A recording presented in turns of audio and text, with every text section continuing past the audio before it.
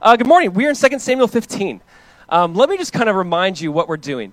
We are looking at the story of Jesus in the Old Testament. And it might sound like, what? That's what we're doing. John 5:39, I have to emphasize this. Jesus says, you read the scriptures and in them you think you have eternal life, but these are they which testify of me. We read the scriptures through this lens of how is the gospel being told over and over again in different kind of ways. This idea of maybe sin, rebellion, betrayal. The story of Jesus in different capacities or in different emphases are happening constantly throughout the Old Testament. We've talked about how in the life of David at his best is a beautiful and wonderful picture of Jesus, and David at his worst reveals our great need for Jesus. And so we're going through this as a way to just, how do we see that God has been telling us the story of the gospel from day one? That since Genesis 3, God even said that to Adam and to Eve. Basically says to the woman, hey, in your seed, your seed shall crush the serpent's head. This idea from the very beginning that there will be the one who will come from you, come from woman, born of a virgin, and he'll crush the serpent's head. The idea is that we see the gospel just constantly repeated. So we're in 2 Samuel. If you've missed the last couple weeks, let me just remind you, David started off really well. He's like, let's bring the Ark of the Covenant back into Jerusalem. I want to build God a house here. We need a temple here. God says no to David. He'll say yes to his son Solomon. But he says, no, David, you can't build me one, but I'm going to build you a house forever. Then David blesses his enemies. David blesses Mephibosheth. David just is doing things right all the way till that infamous story of David and Bathsheba. Right? And we saw kind of from that story, yes, he repents. Yes, God says you're forgiven, but there's consequences. And this is kind of what we're walking through now. Right now, we're essentially seeing the consequences of that moment with him and Bathsheba. We're seeing that family chaos. If you were with us last week, what an intense, awesome passage. But last week was like one of those passages like, I have no desire to teach through this. But looking through that and looking back at it, I really hope the Lord spoke and moved, and we looked at just that chaos between David's kids. One son, Amnon, we know he raped his half-sister Tamar. Absalom's furious. He eventually kills Amnon. Now, this is kind of where we pick up the story. We see that Absalom has been on the run. He's been fleeing David. Joab, we see last week in the chapter 14, he goes, come on back home. He convinces David. So actually here in chapter 15, Absalom is now back in Jerusalem. It's been 7 years since his sister was raped. 5 years ago, he killed his brother. He's been on the run. 3 years on the run, 2 years in Jerusalem, not seeing his dad. And now we see kind of this interaction between Absalom and David. This is where we pick up now where David essentially has to flee all over again into the wilderness. If you guys were with us during 1 Samuel, you saw that David was constantly on the run from King Saul in the wilderness. He probably thought, my wilderness days are over. I'm in the palace now, I'm the king. But now we pick up with David actually, we're going to be reading about him fleeing the palace, and he's back in the wilderness. And maybe that might be similar to some of you, where you're like, I thought those days of God's training me in the wilderness, I thought those days were over, but those days are not over. There's still some work that God is doing in David's life. So David, we'll be reading about how he flees the palace. He goes in the wilderness. Different people are joining him along the way. And to me, you can't help but see how this is actually a beautiful picture of Jesus. We're going to see a very, very similar really outline today. The king is betrayed. The king is on the run. He has some people with him, helping him, praying for him. We see him praying on the Mount of Olives. We see him weeping on the Mount of Olives. We see a very similar story. So I want us to just see how we can just see Jesus in this. So why don't we do this? We're not going to read. There's 39 verses, so we're not going to read right now. We're going to read kind of throughout, but let's just pray. And the title today is simply this, Surrendering It All. Surrendering It All. I believe this is a turning point for David in many ways. He's been kind of soaking in his sin. And we're going to see him kind of wake up again to trusting God. So let's pray, and we'll give this time to the Lord. Father, we just want to say thank you. Thank you that we can start off this day by joining in with thousands of churches around the world, entering into your throne. God, we thank you that we can join in with the saints of old, the saints in heaven, crying, holy, holy, holy, Lord God Almighty, who was and is to come. Father, we thank you that this is just not unique to us, that there's so many believers, not just here in Florida or in the States, but around the globe, saying Jesus is risen, he's alive. And Father, I ask that you would just speak to us as we go through this book of Samuel. God, we ask that you would open our hearts to how you told us and you showed us the gospel time and time again, that all of these things were a shadow and Christ is the substance. And we thank you, Jesus.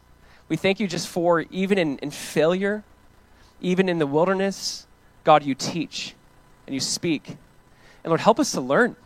Help us not repeat what we see here. Lord, I ask that as it says in Romans, that this would give us hope, that we'd have hope that would come from the scriptures, Lord. And so, Jesus, we just look to you now and ask that you'd be glorified in your name. Amen.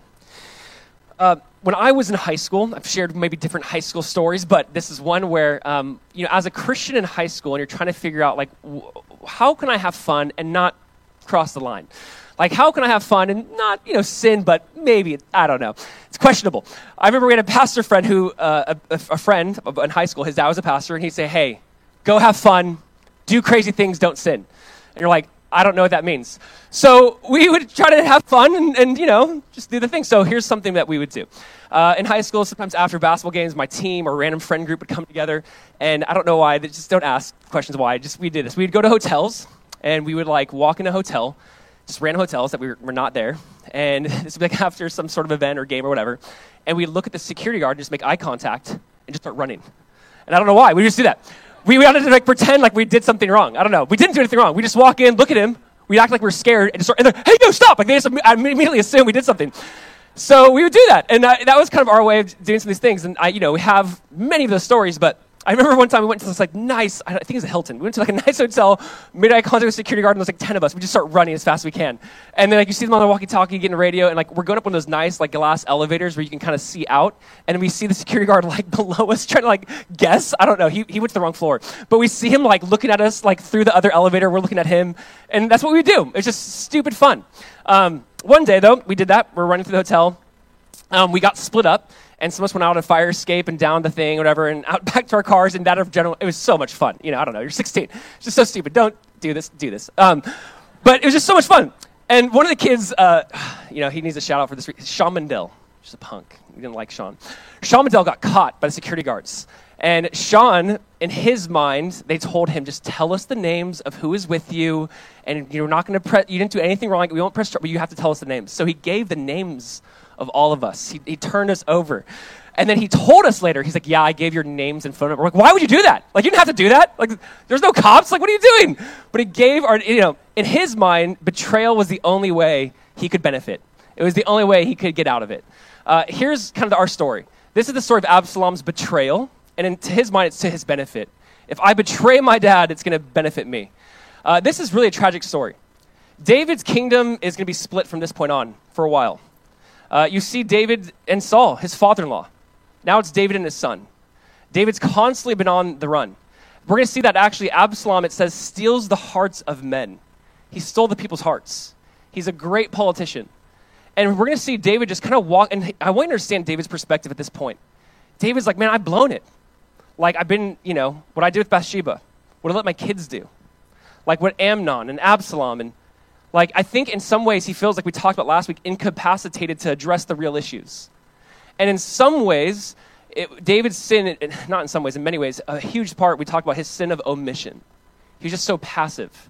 As we read this, we're going to see David it feels passive. He's going to be like, let's just get out of the palace, let's go. However, I really do believe a change is happening in David. We're going to see David in this kind of moment just go, you know what? I'm going to stop trying to force things, but I'm going to trust God's sovereignty in this moment. And I think we see a perspective shift, David is becoming back to the old David in some ways. He's going to be in this wilderness. And I want you to see this because if you think that your wilderness season was done, maybe it's not done. Maybe you're I've been there, I've done that, God worked on me in that way, and it's maybe God's I want you to go back to the wilderness because I have some things I still want to work on. And this is kind of going to be the next couple of chapters. We're going to see that.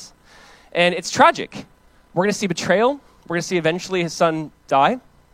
And it's just one of those things for David. He's going to have to walk through this. And there's so much of this that we see in the text that we'll see of Jesus, but I just want to read it. Here's kind of the points today. Here's how we'll break down the text. And there's some other things as well. But here's the first point. The king is betrayed. The king is not alone. God brings him some friends that you would not expect. The king trusts in God's will. And the king prays on the Mount of Olives.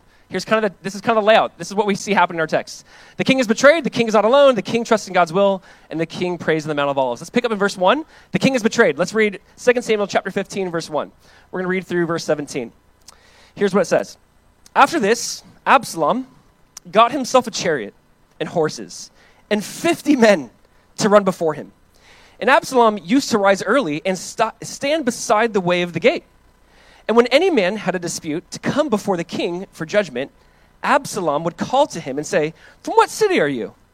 And when he said, "Your servant is of such and such a tribe in Israel," Absalom would say to him, "See, your claims are good and right, but there is no man designated by the king to hear you." Then Absalom would say, "Oh, that I were the judge in the land. Then every man with a dispute or cause might come to me, and I would give him justice." And whenever a man came near to pay homage to him, he would put out his hand and take hold of him and kiss him. Then thus Absalom did to all of Israel who came to the king for judgment. So Absalom stole the hearts of the men of Israel. Verse 7. And at the end of the 4 years, Absalom said to the king, "Please let me go and pay my vow, which I have vowed to the Lord in Hebron. For your servant vowed a vow while I lived at Geshur in Aram, saying, 'If the Lord will indeed bring me back to Jerusalem, then I'll offer worship to the Lord.' So the king David said to him, 'Go in peace.' So he arose and went to Hebron. But Absalom sent secret messengers throughout all the tribes of Israel, saying, 'As soon as you hear the sound of the trumpet, then Absalom is king at Hebron.' With Absalom went 200 men from Jerusalem who were invited guests, and they went in their innocence and knew nothing. And while Absalom was offering the sacrifices, he sent for Ahithophel, the Gilonite, David's counselor. David loved this guy, from the city of Gilo. And the conspiracy grew strong, and the people with Absalom kept increasing. Verse 13, and a messenger came to David saying, 'The hearts of the men of Israel have gone after Absalom.' Then David said to all his servants who were with him at Jerusalem, he said, 'Arise, let us flee, or else there will be no escape for us from Absalom. Go quickly, lest he overtake us quickly and bring down ruin on us and strike the city with the edge of the sword.' And the king's servants said to the king, 'Behold, your servants are ready to do whatever my lord the king decides.'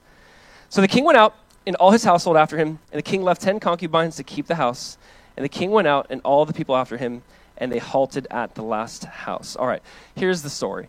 Absalom finally makes it back into Jerusalem. He was 3 years gone in hiding. 2 years he's not speaking to his dad. This is finally where he speaks to his dad. "Dad, can I go make a sacrifice to the Lord? I made a vow. I need to keep this vow." But he's been 7 years since his sister got raped, 5 years since he killed his brother.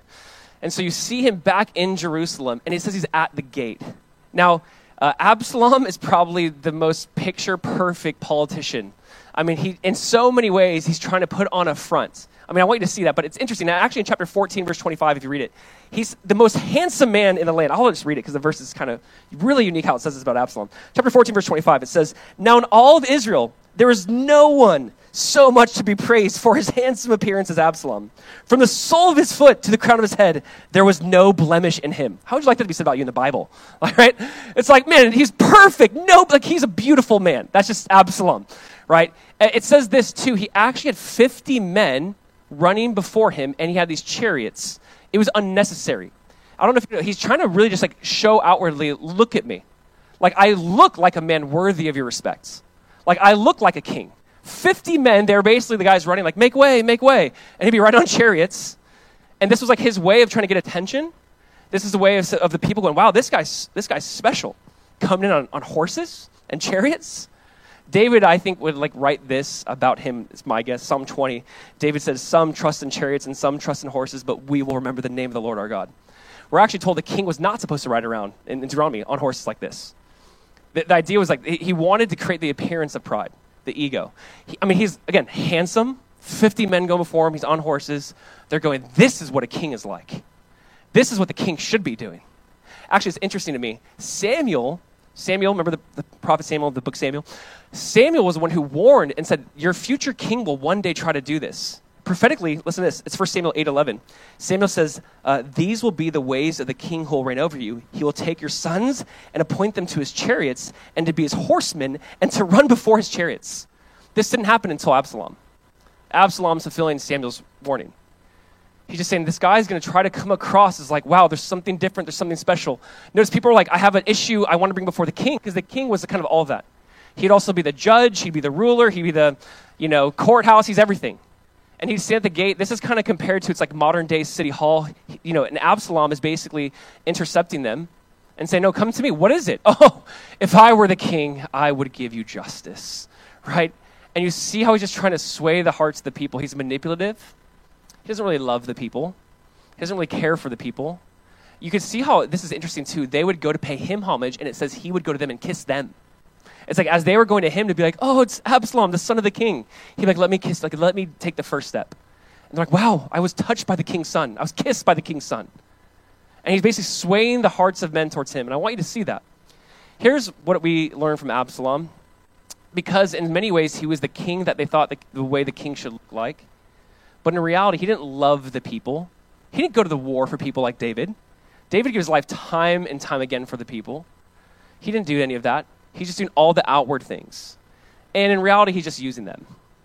Here's the thing for Absalom. People were essentially just tools to him. People were a means to an end. This for me, before we move on, it obviously raises that question for us. How do you view people? Why do you interact with people? Why do you maybe want to join a small group? Or why do you want to get to know people? Is there some sort of other motive you have? Is there some sort of, I have this business and I want to, what is it? What we see with Absalom was he had a different motive. It wasn't because he really cared for them. He knew that if he could seal their hearts, he could maybe one day be the king, and it worked. I mean, we have to ask that question of, do you use people as a means to an end? Because this is how we see Absalom kind of take it. And it's just one of those things as we try to know each other, love each other, get to know. And listen, we don't want to be on edge. Like, why are they trying to get to know me? Don't be that person either. Like, we don't want to be the person that's like, oh, I think they're weird. But there has to be the sense of like, I genuinely love you. I care for you. And Absalom, they was doing that outwardly, but inwardly he was far, far from it. I love what Henry Nouwen says. He says, it seems easier to be God than to love God. Easier to control people than to love people. Easier to own life than to love life. That it's at times like, man, do we really love God in this pursuit? Or are you really trying to use someone or something? And you just see this being questioned in him. It's interesting. It says Jesus said this, but it's said about Jesus says this about himself. He says, I have come in my Father's name, and you do not receive me. If another comes in his own name, him you will receive. There's this idea of like, man, I've come in my name, you don't receive me. But this is like the Absalom. This is like the heart of the people. It's true. He comes in his own name and they receive him. This has happened time and time again in Israel's history. David started off good. He's kind of gone astray. The people's hearts are mixed at this point in time. And Absalom's like, this is the time for me to capitalize on this. And I want you to see that he's using all this. He's actually, think about this. He's using worship as like a guise to basically commit treason. He's like, I need to go worship God, Dad. Dad, I need to go to Hebron. And in reality, he's talking to Ahithophel. That is one of David's counselors, one of the people that they trust Ahithophel. He's using him, come, like anoint me king. I'm the king. He's basically made king in the people's eyes at Hebron. They're not really sure why they're there. They realize he's king. Word gets back to David, and David's now on the run. And I just want to see, again, he's constantly just using people in this way. And he betrays the king. But this brings us to our next part. And here's what I want us to see in this. Throughout the story now, David's going to basically be on the run, right? We just see that. He's going to run for a little while. As he's on the run, and this chapter, the next chapter, we're going to see different people encounter him. People who love him, people who are weeping and going to him, and people who are actually mocking him, belittling him, yelling at him. You see that in chapter 16. David's like, no, let him do that. Let him mock me. I deserve it. Let him say those things. But what we're going to see is people basically have a choice. Do I serve Absalom or King David? King David is God's anointed still. As much as he's blown it, he's still the king God has in mind. So it's like, do I serve this king that God's anointed, or do I serve this king? And there's essentially now this battle between two kingdoms. This is kind of the storyline of the Bible, a battle between two kingdoms. If you want to look at like the story of the Bible, in many ways you could say, man, there's a battle for the kingdoms. The kingdom of God, and Paul says in 2 Corinthians 4, the kingdom of Satan. There's essentially two kingdoms. There's not really this other option. If you're serving your kingdom, that's part of the kingdom of Satan. It's either like, what kingdom are you working for, serving, giving yourself to? You're either like trying to advance the kingdom of God or the kingdom of man. And you see kind of now these kingdoms kind of coming out. Now, many times, it's not always a perfect picture of those things. You have types of things in the Bible, like you have Jonah as a type of Jesus. He's in the whale or the fish for 3 days, 3 nights. He's a type of Jesus. But at the same time, Jonah was bitter, angry, didn't want to be there. He went unwillingly. Like, it wasn't a perfect example, but Jesus compares Jonah to him. Jesus like, hey, just like the Son of Man will be 3 days and 3 nights in the belly of the earth, it's just like Jonah was 3 days and 3 nights in the belly of the whale.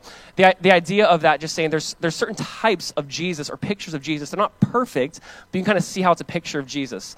David is far from where he needs to be, far from perfect, but you're going to see him be like an anti-type of Jesus. Like, you're going to see him kind of reflect Jesus in some ways, but also not. It's never perfectly perfect, but you're kind of getting this picture of two kingdoms being established. And here's the idea. Either you follow David or you don't. Either you're saying, I'm with God's anointed king, or you're not. And there's now this decision people have to make. And you can see this like conflict in them. Do I want to serve this king who has a lot of backing, or the king who's on the run? Like, his stock's going down, his stock's going up. Who do you jump on board for? Usually the stock going up, not going down. But there's like this, you see this kind of internal battle, and it's interesting again, because I get it. In our world, in our moment, you see people, so many people I see like are on the fence. Like, do I want to serve Jesus? But it's not really a popular thing. Do I serve the king who's popular? Or do I serve the unpopular one? And there's like this, you see this internal conflict, and that's what's happening.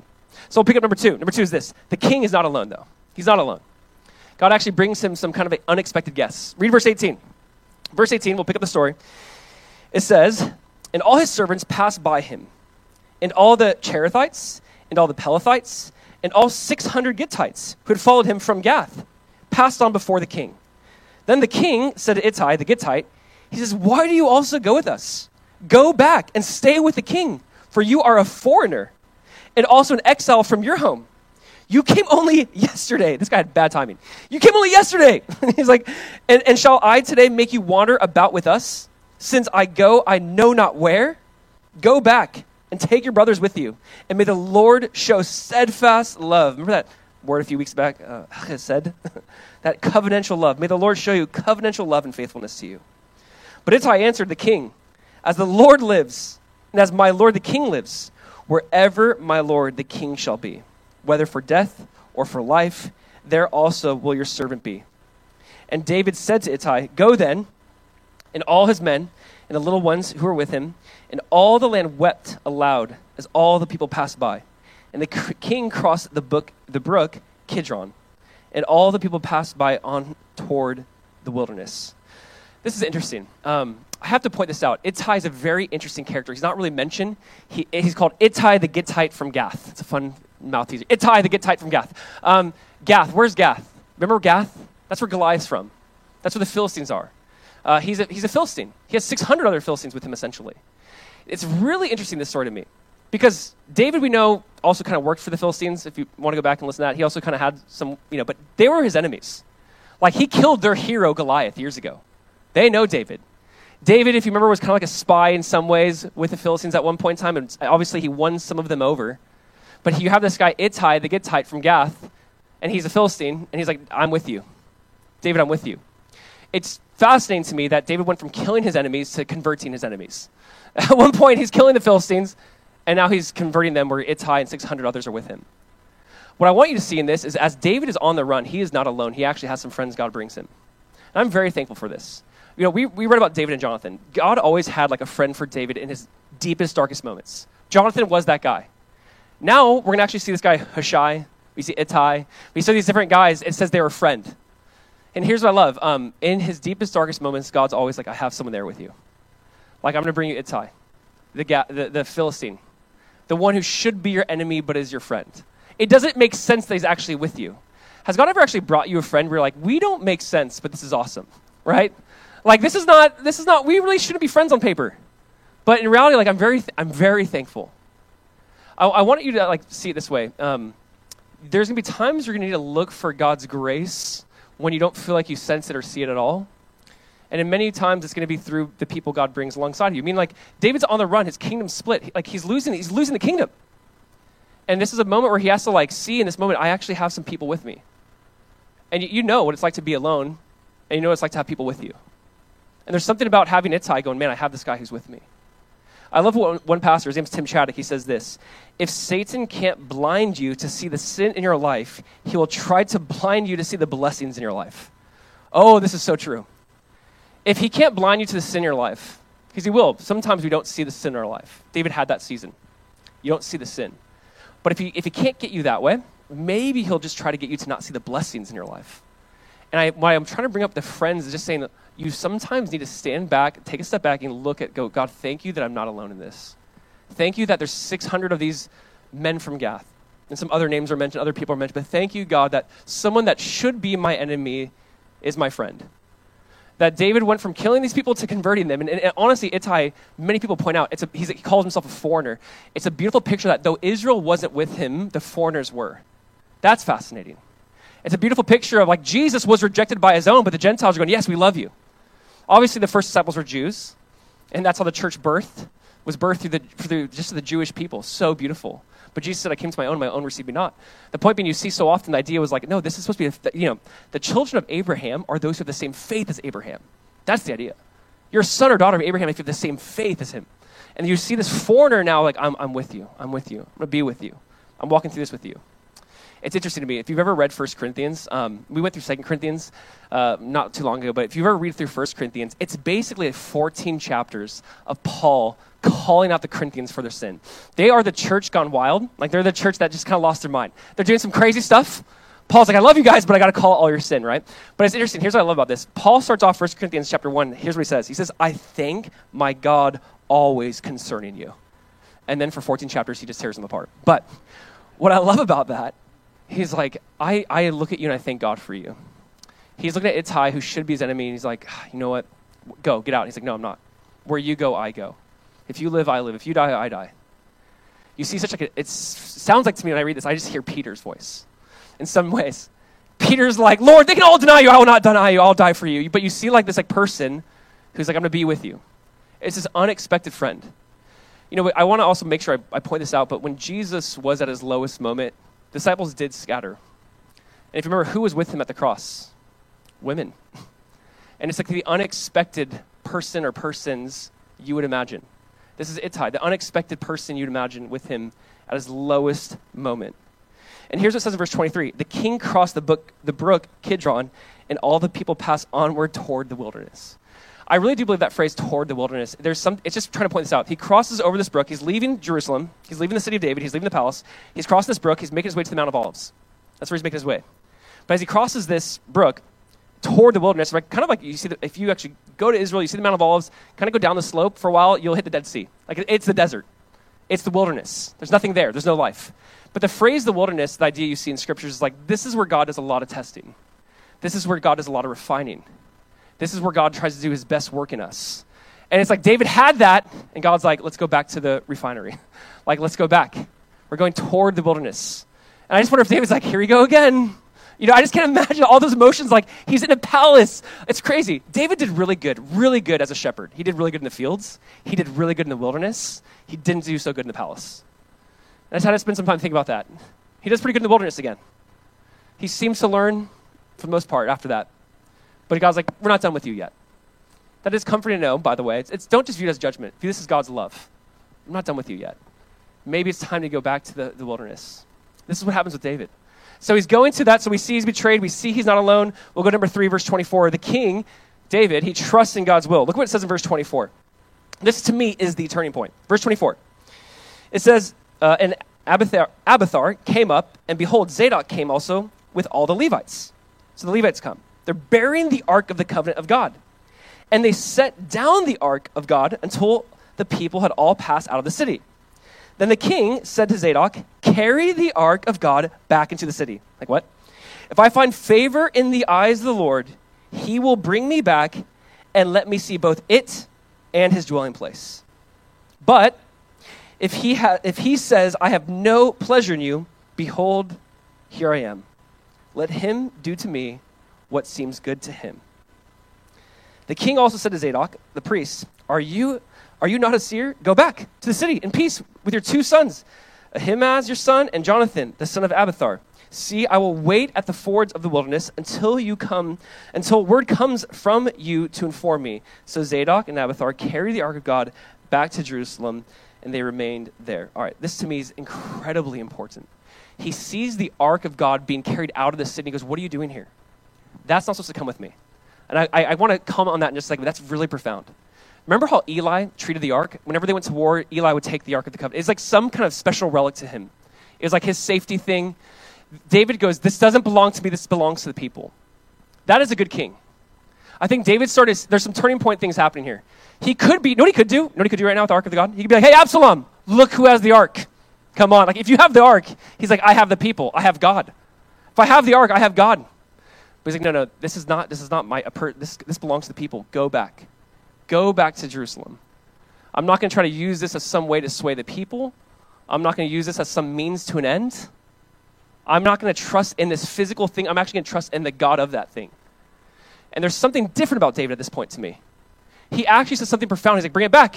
He's like, if I find favor in the eyes of the Lord, I will see both it and its dwelling place.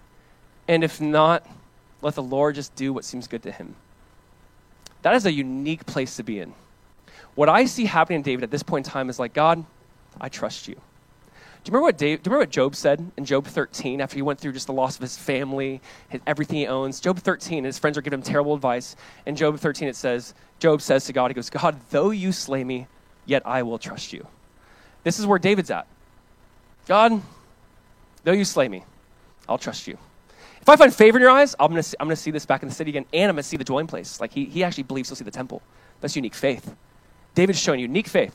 I'll see it and its dwelling place. But if not, let the Lord do what seems good to him. I trust him. This is David's way of basically saying, I surrender. I want you to see that. I think that surrender is underrated. I think that surrender is misunderstood as weakness when it's crazy power. I think when you say, you know what, Lord, not my way, but your way. Not my will, but your will. That's what David's doing here in verse 25 and 26. He's surrendering over to the will of God. And I think God's like, yes. And notice, like, right when he crosses into the wilderness, it's like crosses the brook. It's almost like this turning point. Light bulb goes off. All right. I'm done fighting. I'm done trying to make it my way. I'm done trying to take matters into my own hands. Lord, I'm going to trust you in this moment. This really is a profound moment for David. I love what Charles Spurgeon says. He says, when you go through a trial, the sovereignty of God is the pillow upon which you lay your head. This is David. David's going through a trial, and he's going to say, Lord, I trust your sovereignty. The sovereignty of God is not just some scapegoat or some excuse. It really is a way, hopefully when viewed right, you can actually lay your head at rest. Because you're saying, I serve a God who is good. I serve a God who loves me and cares for me and has the best in mind for me. And David is essentially surrendering himself over to the character of God, which also is a humbling and scary thing because he knows he deserves judgment. He's like, and God can do what he wants. And God would not be wrong if he slayed me. I'm going to trust him, though. And there really is something about you come to this point in your life, you're like, you know what? I'm not so good at doing this thing called life. Like, I'm actually really bad at decision making. So I'm going to surrender it over to you. That's what's happening with David. It's like, I don't trust me anymore. You know what, Lord, I trust you. What you want to do, go ahead and do. You guys with me on this? This to me, this really is huge, and it's a turning point. Henry Blackaby says this, which is profound. He's just super inspirational. He says, the fact that God can bring character development and personal growth out of any situation is conditional on people's willingness to submit to God's will. God is sovereign over every life, but those who yield their will to him will be shaped according to his purposes. When God directs a life for his purpose, all of his life is a school. No experience, good or bad, is ever wasted. God doesn't squander people's time. He doesn't ignore their pain. He brings not only healing, but growth out of even the worst experiences. Every relationship can be God's instrument to mature a person's character. Yes, God is sovereign, but are you surrendering your will over to the God who's sovereign? This is what's happening with David. Yes, God, you're sovereign, but I'm surrendering over my will over to you. Another way to put it is, try to write out this way. David is not surrendering to his circumstances, but to the God that is over his circumstances. This is the difference to me. There's a way to go, life's just too hard. I surrender over to the circumstances itself. Whatever's going to happen is going to happen. You're surrendering over to the circumstances, not to the God over the circumstances. David's like, I'm going to surrender over to the God over this. Not just to this moment, my son's chasing me and he's going to take the kingdom. I'm not just surrendering over to that, but I'm surrendering over to the one who's over that. That's who I'm surrendering to. It's one way there's one way to give up by just surrendering over to your circumstances. Don't do that. But surrender over to the God over that circumstance. That's not giving up. That's just surrender to God. That's saying, not my will, your will be done. This prayer thing, this internal thing that David is saying to the people, to God, to the priests, he's really reflecting, again, something Jesus prayed on that same mountain. It's in Luke 22, verse 42. Jesus said, Father, if you're willing, remove this cup from me. Nevertheless, not my will, but your will be done. Jesus prays and says a very similar thing. David's like, I want to see this. If God finds favor, I'll see this. But if he doesn't, let whatever seems good to him, let him do it. Not my will, his will. Jesus later come on the same mountain and go, Father, please remove this cup from me. This cup of bearing the sin of mankind, separation from you, the cup of your wrath. Like, I'm going to have to carry the sin and weight of the world, and I've always had fellowship with the Father, and for a moment, in a period of time, I'm going to take on the sin of the world. I'm going to be a few days separated in a sense from you. Not my will, your will be done. And this is where David's at. He's praying this. Lord, I surrender to you. I trust you in this moment. I love how he says, if I find favor in the eyes of the Lord. You know what David's ultimately surrendering in when he says, if I find favor? Obviously what that word favor is, it's the Hebrew version of grace. What David is saying is, I'm surrendering over to grace. This is everything. I don't know how to, this is huge. He's like, if I find favor in the eyes of God. It says over and over again, like Noah found favor in the eyes of God. It's a Hebrew version for grace. He's like, I'm surrendering over to the grace of God. Let me say this.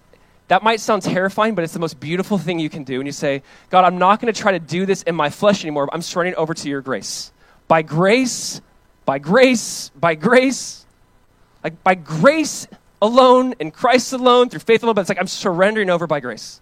If I find favor, I'm trusting that your grace, God, is going to be at work in this. There's something about just going, God, I surrender over to your grace.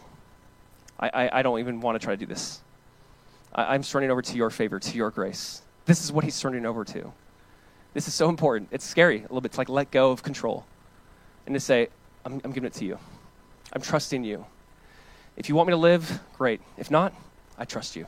Though you slay me, I will trust you. This is where he's at.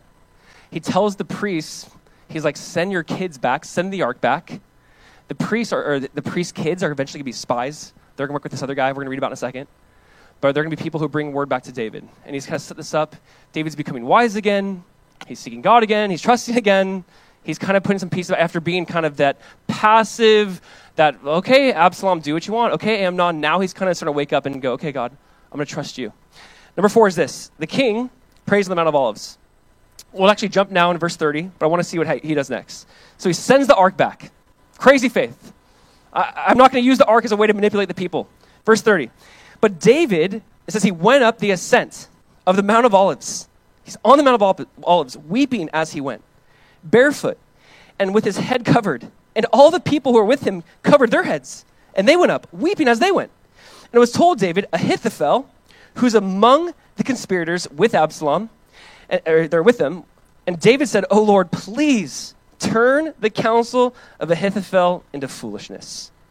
While David was coming to the summit where God was worshipped, it's a huge phrase. He's coming to the summit where God was worshipped. Behold, Hushai, the Archite, came to meet him with his coat torn and dirt on his head. So he's grieving with David. David said to him, if you go on with me, you will be a burden to me. What a good friend to say that to a friend. But if you return to the city and say to Absalom, I will be your servant. O king, as I have been your father's servant in time past, so now I'll be your servant. Then you will defeat for me the counsel of Ahithophel. Are not Zadok and Abiathar the priests, the ones we just read about, with you there? So whatever you hear from the king's house, tell it to Zadok and Abiathar the priests. Behold, their 2 sons are with them, Ahimaaz, Zadok's son, and Jonathan, Abiathar's son, and by them you shall send to me everything you hear. So Hushai, David's friend, came into the city just as Absalom was entering Jerusalem. I want to just, again, paint the ending of this picture. They're headed up the Mount of Olives. They're weeping. They're crying. Everyone's in tears. Someone's like tells them, you know Ahithophel? Yeah, he's now with Absalom. He was a co-conspirator in the whole thing. He's a part of the coup. Like he's with him. Ahithophel, you know who that is? That's Bathsheba's granddad. You can see it's like obviously holding bitterness. What happened to his daughter? His grandson-in-law, Uriah. I get a chance to overthrow David, I'm going to. David trusted him. David loved him. He actually seems to be a person who David really took his advice. It says in the next chapter, when Ahithophel spoke, it says both Absalom and David heard him as if he spoke the word of God. Like that's how highly they viewed his counsel. So now Ahithophel, a close friend, his son betrays him, a close friend betrays him. It's believed that David wrote Psalm 55 and Psalm 41 based off Ahithophel. I just want you to catch that or write that down. Psalm 55, Psalm 41 probably came out of response to that. I'll read a couple verses just so you can kind of see the context of David's heart. It says this in Psalm 55. For it is not an enemy who taunts me, then I could bear it. It is not an adversary who deals insolently with me, then I could hide from him. But it is you, a man, my equal, my companion, my familiar friend. We used to take sweet counsel together. Within God's house, we walked in the throng. Psalm 41, David writes, even my close friend in whom I trusted, who ate my bread, has lifted his heel against me. But you, O Lord, be gracious to me, and raise me up that I may repay them. Even David is heartbroken by this friend Ahithophel who seems to betray him. They're weeping. Hushai comes to him and is like, man, I'm with you. David's like, you're just going to be a burden to me. Why don't you just go back? David sends him but Hushai becomes this advocate for him. He's like, I served your father, Absalom, and now I'm going to serve you, and that seems to work. And God uses Hushai to actually do what David does, which is this. David prayed a unique prayer. I have to point this out. Notice the prayer David prayed again. What does he say in verse 31? He says, O Lord, please turn the counsel of Ahithophel into foolishness. God answers this prayer. Here's what I love about this this is amazing to me. This guy spoke a lot of wisdom. David heard it, Absalom heard it, but David prays this prayer, and God answers this prayer. And I have to point this prayer out. Was this a long prayer? Was this a super eloquent prayer? It's just, please, God, let this guy's counsel be foolishness. And that's what's going to happen. I love how the Lord hears that prayer. By the way, I don't want to pass over prayers that are answered in scriptures, because sometimes we can take that for granted. Not every prayer is answered. Not every prayer is answered the way in which they hope. This prayer is answered in that way in which he hopes. And I'm very thankful for that, because sometimes you wonder, does prayer even work? Do you have to make it longer? Do you have to make it sound really eloquent? Sometimes you get people and they're praying, and you're like, you're praying in Old King James. How do you do that? And it sounds super, and God's like, wow, I haven't heard that prayer since 1683. That's beautiful. And sometimes we think the more ancient it sounds, the better God's going to hear. David's just like, oh, God, I just pray, please turn this guy's counsel into foolishness. God hears it. God answers it. He sends Hushai to work with the priest's sons to be essentially spies in the camp. And we're going to see this play out. And I want you to read chapter 16. I want you to read chapter 17 this week. I want you to kind of follow the story. But I want you to see just this story of David. It's very interesting to me what's going on. It's fascinating how all of this is playing out. It says as he's weeping on the Mount of Olives. I love what Tozer says. He says, the Bible was written in tears, and to tears it will yield its best treasures. There is something about David weeping, his people weeping, Jesus weeping on that same mount. Oh, Jerusalem, Jerusalem, how I long to gather you like a mother hen gathers her chicks, but you were not willing. It's Jesus in the garden, the night he was betrayed. He's in the garden on the slope of the Mount of Olives, praying, turning sweat into blood, just heavy prayer. The same mountain David's great-great-great-great-great-grandson would be praying on. The same mountain he would also be looking, thinking, I've been betrayed. The people who I love the most betrayed me. They gave me up. In John chapter 18, it says something interesting. It's only reference in the Gospels to this, but in John 18, verse 1, it says this. It says, Jesus went out with his disciples over the brook Kidron. There's so many parallels of being in this city, being loved by the people, then being betrayed by the people, then crossing the brook Kidron, then going to the Mount of Olives, then weeping, then praying on the mount. This place of worship where they also worshipped. The place where Jesus also worshipped. There's so many parallels how there will be another one who will come from David, this other son of David, this great-great-great-grandson of David who'd also be betrayed, also cross the same brook, also weep on the same mount. But just like this one was betrayed because of his own sin, this one is going to be betrayed and bear the sin. And there really is a difference between the two, obviously. I try to write it this way. On the Mount of Olives, Jesus was not weeping for his sin like David, but Jesus was weeping on the Mount of Olives because he would bear our sin. There's just this parallels you see here of okay, put them up again, the points. The king is betrayed. Yep. The king is not alone. Yep. The disciples, the women at the cross, The king trusts in God's will, not my will, but your will. The king prays the Mount of Olives. This is what we see Jesus doing.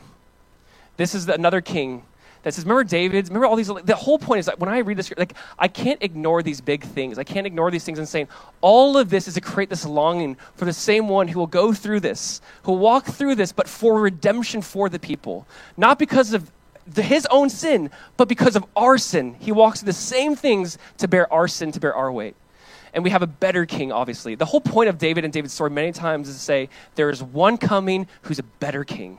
There's one coming who's not creating chaos because of his son, but he's entering the chaos and he's bearing that sin for his people. And that is King Jesus. And when you read these stories, and you kind of go, I want to see Jesus. And Jesus is all over this text to me. His is the house. God says, I'll establish your house forever. We see this established in the person of Jesus. This is that kingdom that has no end. Now listen, it's going to be broken. It's going to be divided. We're going to see more chaos and conflict. But you see these kingdoms at war with each other, essentially, and ultimately David's kingdom prevails. For a while, you're wondering in chapter 16 and 17, who's going to win this? Ultimately, David's kingdom prevails. We're kind of in that time of, man, who's going to win this? It feels like we're losing the culture war. It feels like we're losing this war. But ultimately, we know Jesus' kingdom rules and reigns forever. We know what kingdom will win. We're kind of in that time though, like, this feels weird. Listen, I would say this. Don't be the Absalom who's trying to build your kingdom in the meantime. Be David. As much as he was a sinful, terrible example, he was God's anointed. My point is, I'm very thankful, though I am sinful, though I mess up, though I break the law of God, the whole thing is like, didn't you know 1 John 2, you're anointed. You've been called to this. Like, let's build his kingdom. Let's be part of what Jesus is doing. He is bearing our sin. By his stripes we are healed. And here's what we're going to do. That night that Jesus crossed the brook Kidron, the night that he prayed on the Mount of Olives, that was the same night he took communion with his disciples. And we're just going to do that. We're going to take communion.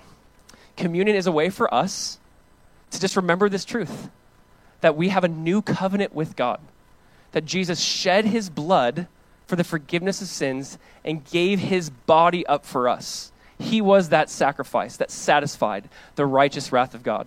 We take that little cup and we say, Jesus, by your blood, by your stripes, we're healed.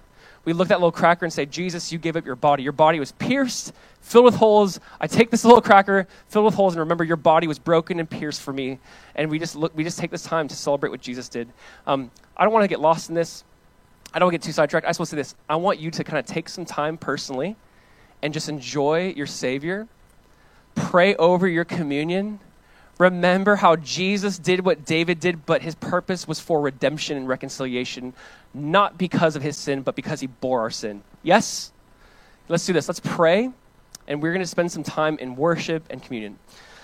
Father, we just want to say thank you so much that we can open up your word and just see how, God, from the very beginning, you've been showing us that there would be the Son of David who would bear our sin, who also had to be betrayed, be persecuted, because not of his sin, but because of ours. And we just look to you and say thank you. Thank you that we have this new covenant. Thank you that we can sit and just remember for a moment, God, that we have relationship with you because of what Jesus did for us. And so, Lord, I just ask that this would not just be some thing we go through, this little cup, this little cracker, this thing we walk through and we're just done. Lord, we want to celebrate now and give thanks now. Because, God, without you, we are nothing. God, but we thank you that you gave your body for us. You bought us at a price. The price was your body and your blood. Lord, you gave the most precious thing you had. We were not redeemed with corruptible things like silver or gold, but with the precious blood of the Lamb. And we just say thank you. Thank you for that. Lord, we look to you now as we just slow down. We remember the fact that your blood was shed for our forgiveness, that your body was broken so we could be made whole. Thank you, Jesus. We look to you now. We just want to praise you now. We want to sing to you now. We want to join in with the churches around the world who take communion and just remember this day that one day you will eat of this bread and drink of this cup. One day when you return, Jesus, we're told that you'll step foot on that Mount of Olives again, that your kingdom will have no end. Lord, you ascended from the Mount of Olives, you prayed on the Mount of Olives, you're coming back to the Mount of Olives, and we just want to join in and remember you until that day happens. In just your precious name, Jesus. Amen. When you guys are ready, take, eat, drink, worship. We're going to give you some time to spend with the Lord and just celebrate communion.